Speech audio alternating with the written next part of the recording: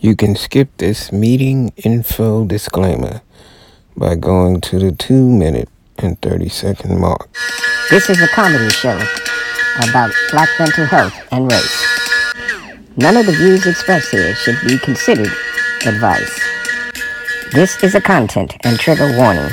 Some audience members may find the show's content to be harmful and disturbing. Not as annoying as this fucking music. This comedy discusses issues that are adult in nature. You must be 18 or older to listen. The views expressed are independent of any podcast platforms or sponsors.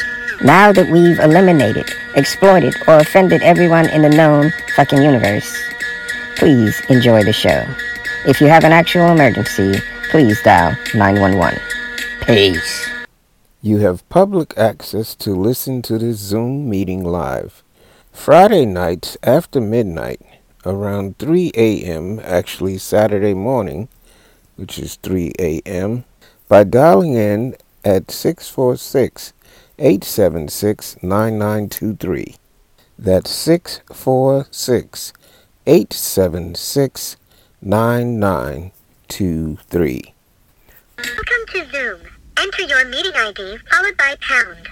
Our meeting ID is 819-6724-8120. That's 819-6724-8120. Meeting ID. The passcode is 307404. That's 307404. 307404. Thank you, and we'll see you inside our Zoom meeting on Black Mental Health and Race. You are in the meeting now. You are the first participant. Please stand by. Cool. Assalamu alaikum, brother. Peace to the God. We are in the week of March 3rd, or March 4th. It's after 12 o'clock, March 4th, 2023, brother.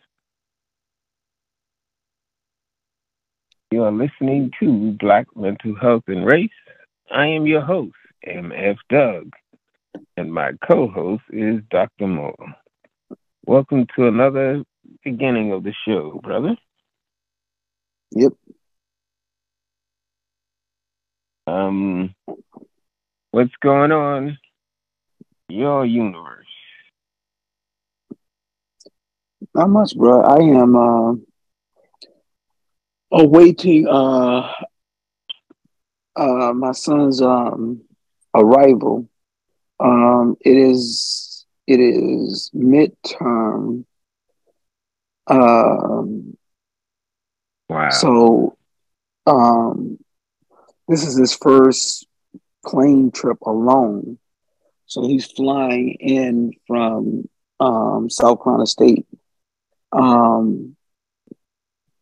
tonight or this morning. And so he should be arriving probably in a couple of hours. So I've just been checking on him to make sure he's all right, at the airport, and figuring out how to navigate that, system on his own. But you other than leaving out of that, Columbia or Charlotte? no, he's leaving out of Columbia. He had to South Carolina State is in Orangeburg, so he had to get from Orangeburg, South Carolina, to Columbia, South Carolina, where the airport is, and then he'll be flying out of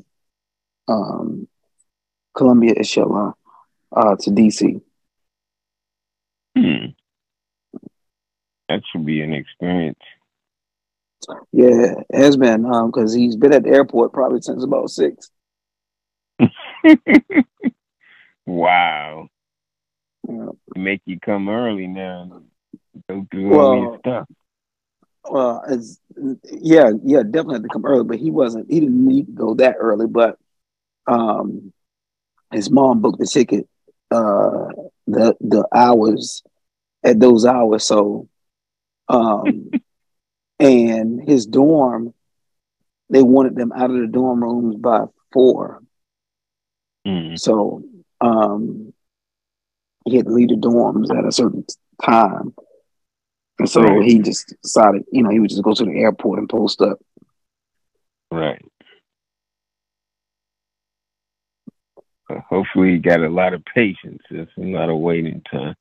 I don't have patience, and that's why I used to enjoy flying, taking flights, and not so much after September 11th, 2001, because now you have to sit there, and I'm not a sitting person like that. I could sit if I have to work, but if I just have to watch the clock, it's hard to keep my mind occupied where that becomes irrelevant. Like I'm waiting. I'm constantly looking at the clock. Probably like a OCD behavior. That's a compulsive disorder behavior or something to that effect that makes me that uncomfortable. But Well, I hopefully think the brother no, go everything finish it. goes off. Inshallah. Yeah, yeah. But I think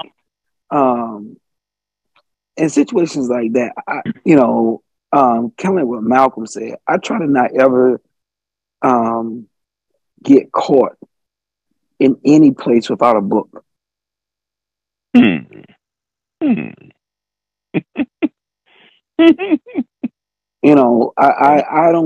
I don't think I ever leave the house during the week without a book, and I don't think I ever travel without a book. I know, in fact, I Hmm. don't,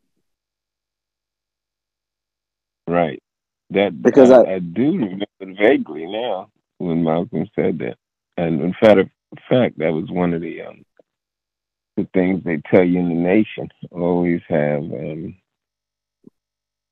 something to do, even when you have idle time. There should be no idle time. right, right, you should not ever in situations like that. Um,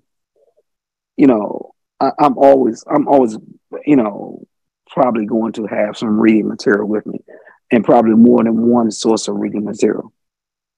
Hmm. Hmm. Well, one of the things that prevented that for me was the issues with my eyesight. So it made it even worse. I think it exacerbated the situation because of not being able to read physically. I'd have to focus on like audiobooks, which could be very good, but they're not as good at distracting you from the outside world because you can still see people around you and people trying to talk to you. Oh my God. Don't sit next to a talkative person, brother. Oh my, um, what do they call it? Cruelty? Unusual cruelty. Sitting, back, sitting next to, while you're traveling, sitting next to a person that wants to talk you to death. Well, I think I I don't hope know, that's but not you, brother. no, it's definitely not me. But what my kids have told me, and I've been told this a number of times, but I think it has some relevancy because they have been around me a significant amount of time, but they told me that I don't look approachable, right? And so, I you know, concur. okay, so I mean, it's not something that I am aware, but You got I that stare. You stare at people like, what the fuck you looking at? Yeah, that's what they say. I had this look on my face, like, you know, Nigga, you even say one word. yeah, yeah. So my son said that he should tell me, um, like, I remember when he turned. I've said this before. I don't know if he was 16 or 17, but he was like, "Dad, I really get you now." You know, and I was like, "What does that mean?" He was like, "I just get you." He was like, um, like his friends used to always be like, "Man, your dad is serious. Your dad is always serious. Or your dad is mean." You know, and he, when he got older, he said he could explain it better. He was like, no, my dad is just serious. You can't talk to him about stupid stuff because he won't, he don't talk about stupid stuff, right? And so yeah, I don't really have that problem, man. Most of the time, people don't really approach me like that. People don't really, try to give me conversation. I think because they can't read me. They look at me and they don't know what to think. Like, like this dude, like, he got some problems. Like, he's angry, or, or he's mad about something. The angry black man. Angry Yeah. man. Like Yeah. Yeah. And I'm not aware of that look. But if it is that look, then okay. Well, I try to do it on purpose by the clothing I wear. It's usually some type of black military outfit. And when people get on the train, they go the other way. With the bus, it's less likelihood that you can go the other way because there ain't no room to move around in a bus. But people be leery to stand next to me. What is this dude doing with an old black on? And it's summer. No, he crazy. This nigga got on shades at night. He's damn fool. Yeah. But let's get into this show, brother. We are here to talk about black mental health and race. Forgive us for our little pre-show antics. We want to talk to you about something serious. Don't take it too serious, but at least see if you can gather some insight from our conversation tonight. A conversation between two black men about what's happening in the world and in the context of our race, which we find to be important. Maybe you will too. First, got to start off with telling people to be very careful. Like with Tyree Nichols, who lost his life to the police, and the Murdaugh family, Maggie and Paul Murdaugh, who lost their life to the now convicted killer. We don't have to say allegedly anymore. Richard Alex Murdaugh is now convicted killer. Took them less than 3 hours of deliberation, brother. And the judge that we talked about, I think it's Judge Newman. I'll have to verify that again. But the black judge, one of the few black judges in the South Carolina sovereignty or state, that sentenced Richard Alex Murdaugh to consecutive life sentences, one for Paul and one for Maggie. Rest in peace.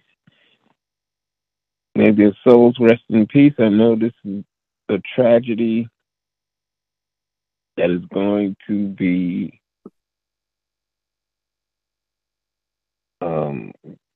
hard on the family because here you have the loss of to people that you're endeared to as family members, and then you find out that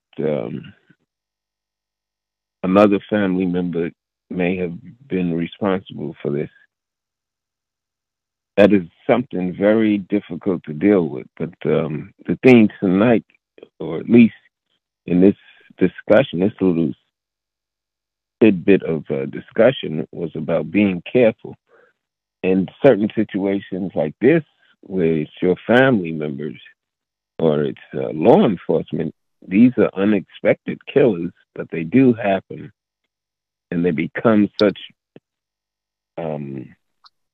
scandalous news that people enjoy watching. Some of us do, at least. Any comments on any of this, brother? Well, my thought process is that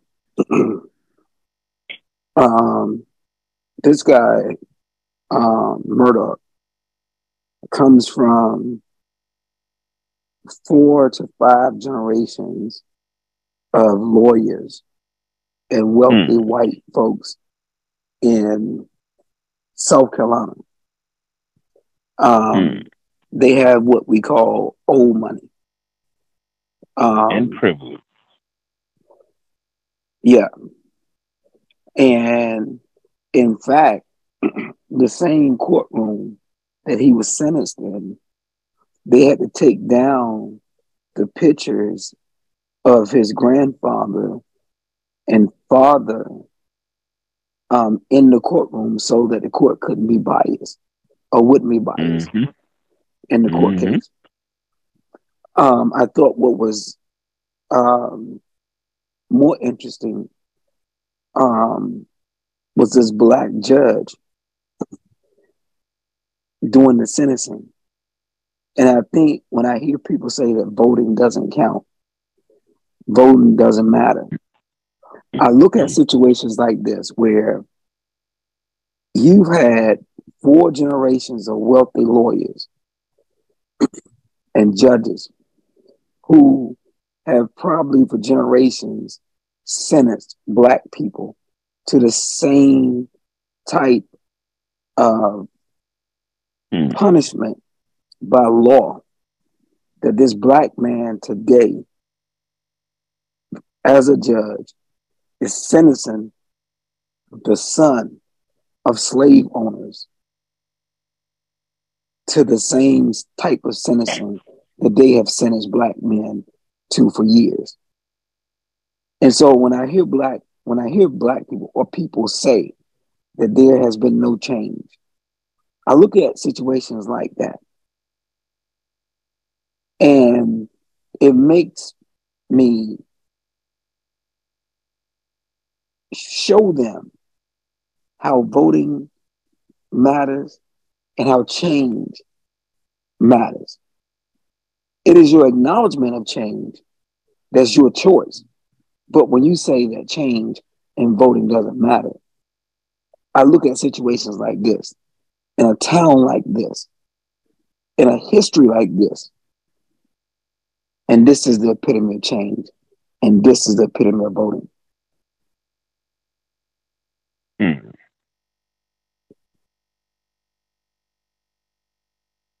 And how would voting help us in this situation? Well, voting helps in this situation is because if you didn't vote, those judges don't come by not participating in the voting process, right? Those judges and people like that.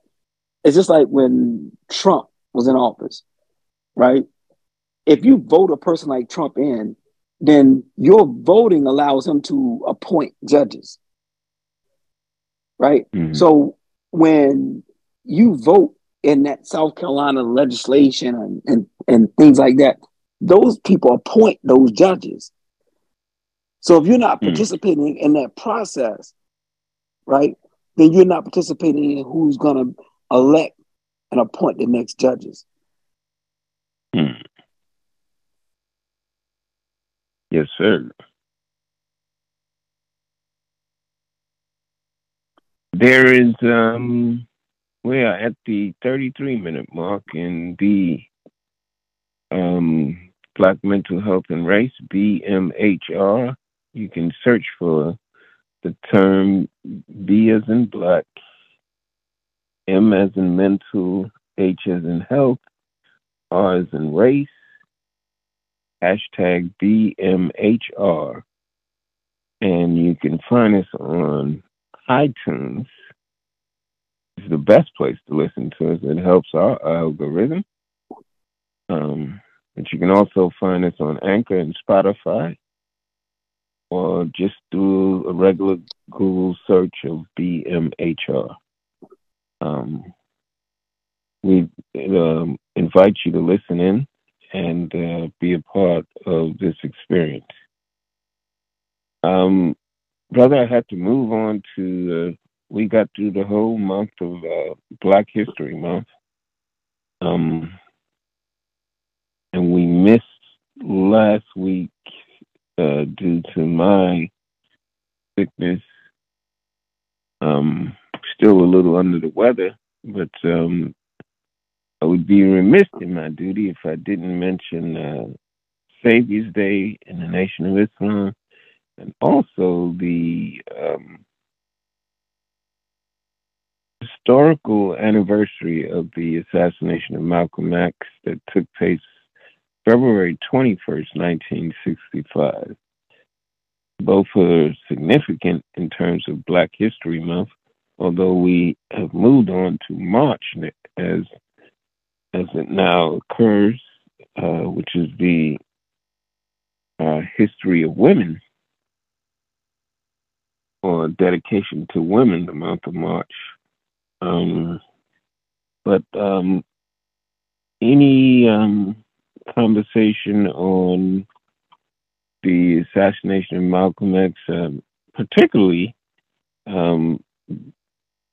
the family of Malcolm X is now engaged in a lawsuit against the federal and perhaps the state, alleging that the NYPD and the special sections of law enforcement may have compromised the safety of Malcolm X in a lawsuit for $100 million. The Nation of Islam has its annual Savior's Day, who were allegedly accused of killing Malcolm X in jealousy and rage. But now this lawsuit in connection with the speaking about the Savior's Day in the Nation of Islam, who were the alleged accused, this lawsuit is very different. It's even very different from the Netflix special on who killed Malcolm X, because it's not alleging the nation's involvement, but it's going after the people who may have been allegedly involved in its success, the success of the assassination.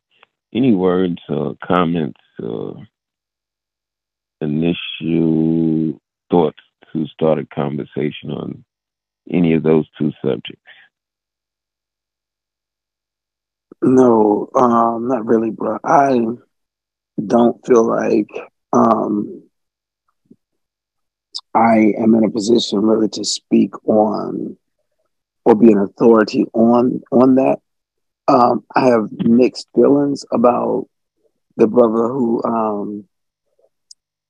put this special out on the assassination of Malcolm X, and who's now doing classes on Malcolm X. I know that he really wanted to involve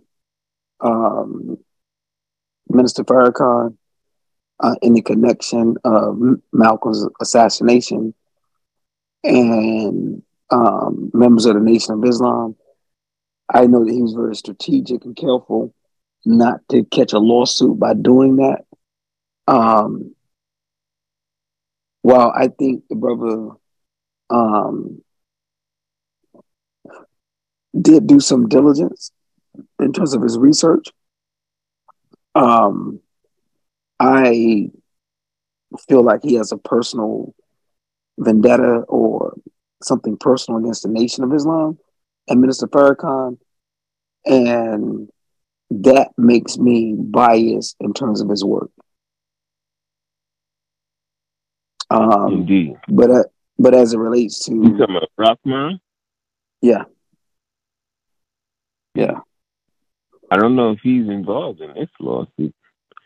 No, I don't know if he's. I don't know if he's. I don't know if he's involved contradicts either. whatever he has to say about the nation anyway. Which is so important to me, because a lot of people believe the nonsense that the Zach Condos and the Ali Rahmans have to say about the nation, but this lawsuit is going after the people that may have been the only power to administrate or facilitate an assassination. They would have to turn their backs and allow 5 people to come into the Audubon ballroom and shoot somebody in broad daylight and escape. Yeah, but the hardest part about that is being able to substantiate to prove it. I don't have a problem with them bringing a lawsuit, but I just think that it's just going to be very challenging for them to prove that. I don't know how possible that's going to be. Right. Now, Martin Luther King's family won their lawsuit.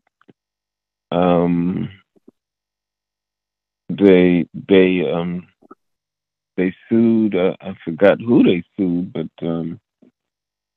they implicated the law enforcement in the involvement in the murder of Martin Luther King. This was like a couple of years ago. But I think it was easier. I think it was easier for Martin Luther King than it was than it is for Malcolm, because you don't have that third party, right? You don't have a third party where they inject the nation and black people, as the actual killers. Where with Martin, it was just a white and black thing and an FBI thing. So because they were able to blame these black people for Malcolm X assassination, but with Martin Luther King, it went straight to, this white guy who allegedly assassinated him, and then, who hired him, that type of thing. So I think that case was a lot different, or is a lot different. So we'll see. I wish them success in what they do. Were you able to watch the Savior's Day speech of Minister Farrakhan? I have not. 2020. I have not, and I'm probably gonna end up watching it in bits and pieces. But I'll be completely honest with you, bro. I don't like watching the minister and his lack of mobility at this point. And it's hard for me to watch him in the way that I used to watch him. And I almost feel like it's really difficult for me to watch that. And as much as I love the minister, I really wish. I want to be very careful about what I'm saying, because I don't want to offend anybody. But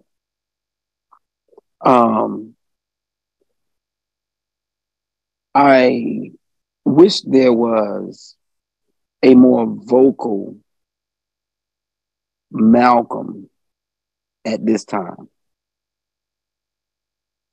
Mhm. right? Um,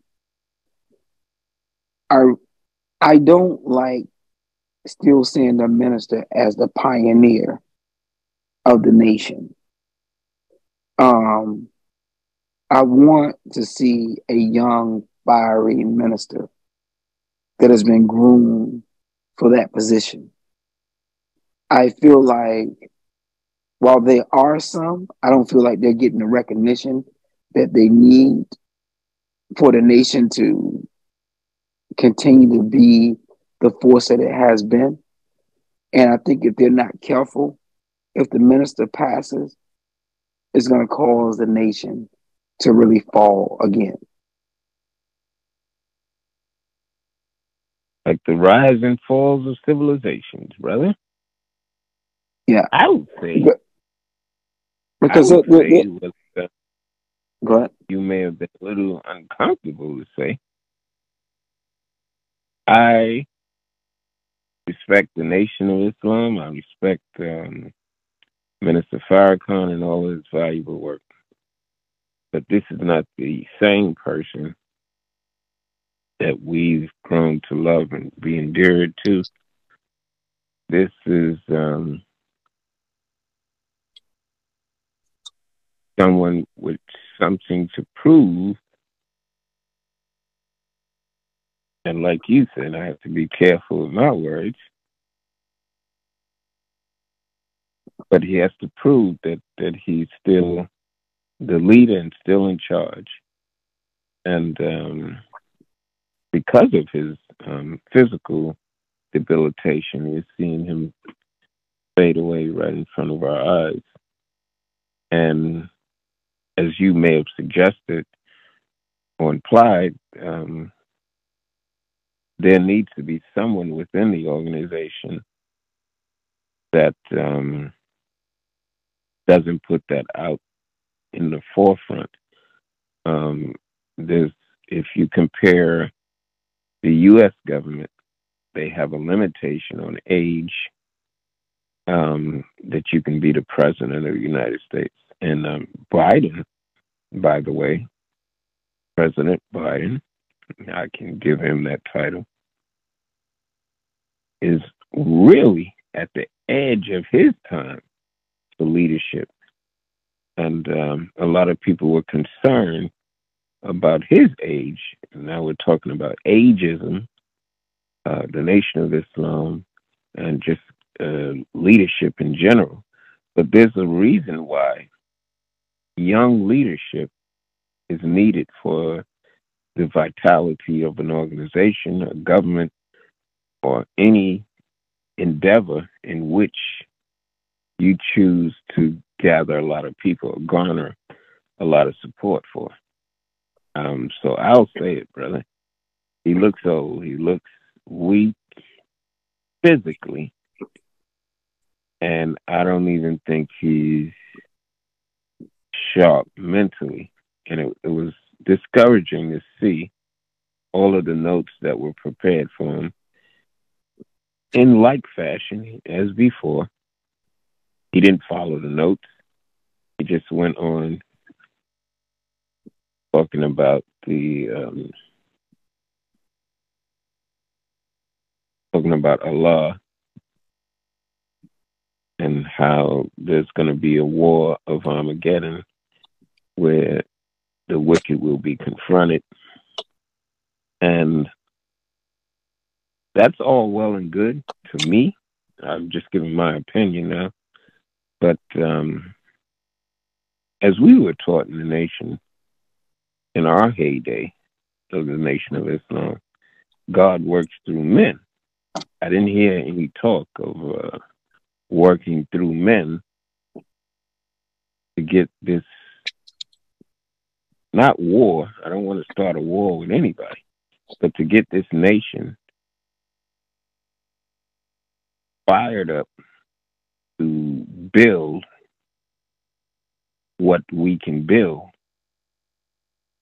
and make this earth something that we can benefit our people from. I don't see that in his latter speeches, and probably rightfully so. As you get older, you mature. But sometimes that maturity may backfire. But I will say this in defense of Minister Farrakhan: what we don't want is to replace it with young leadership, because then we have the situation of Dr. Khalid, or the situation of Malcolm X when it came to the Honorable Elijah Muhammad. We have the voice that will give rise to the people, but rise them to do what? If we are looking for a war with anybody, that is our first mistake, which is why I started off the podcast with be very careful, because there will be no one to protect you when they shoot your leaders. You are fair game. So I thought I'd put that out there. I know a lot of people ain't gonna like it, but I'll say it, brother. He has he's 90 years old, and he's not going to give up that leadership.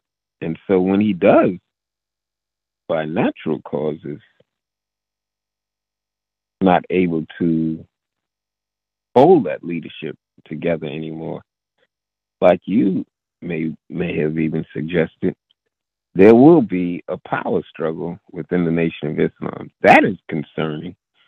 That is disheartening, because if you got all of these little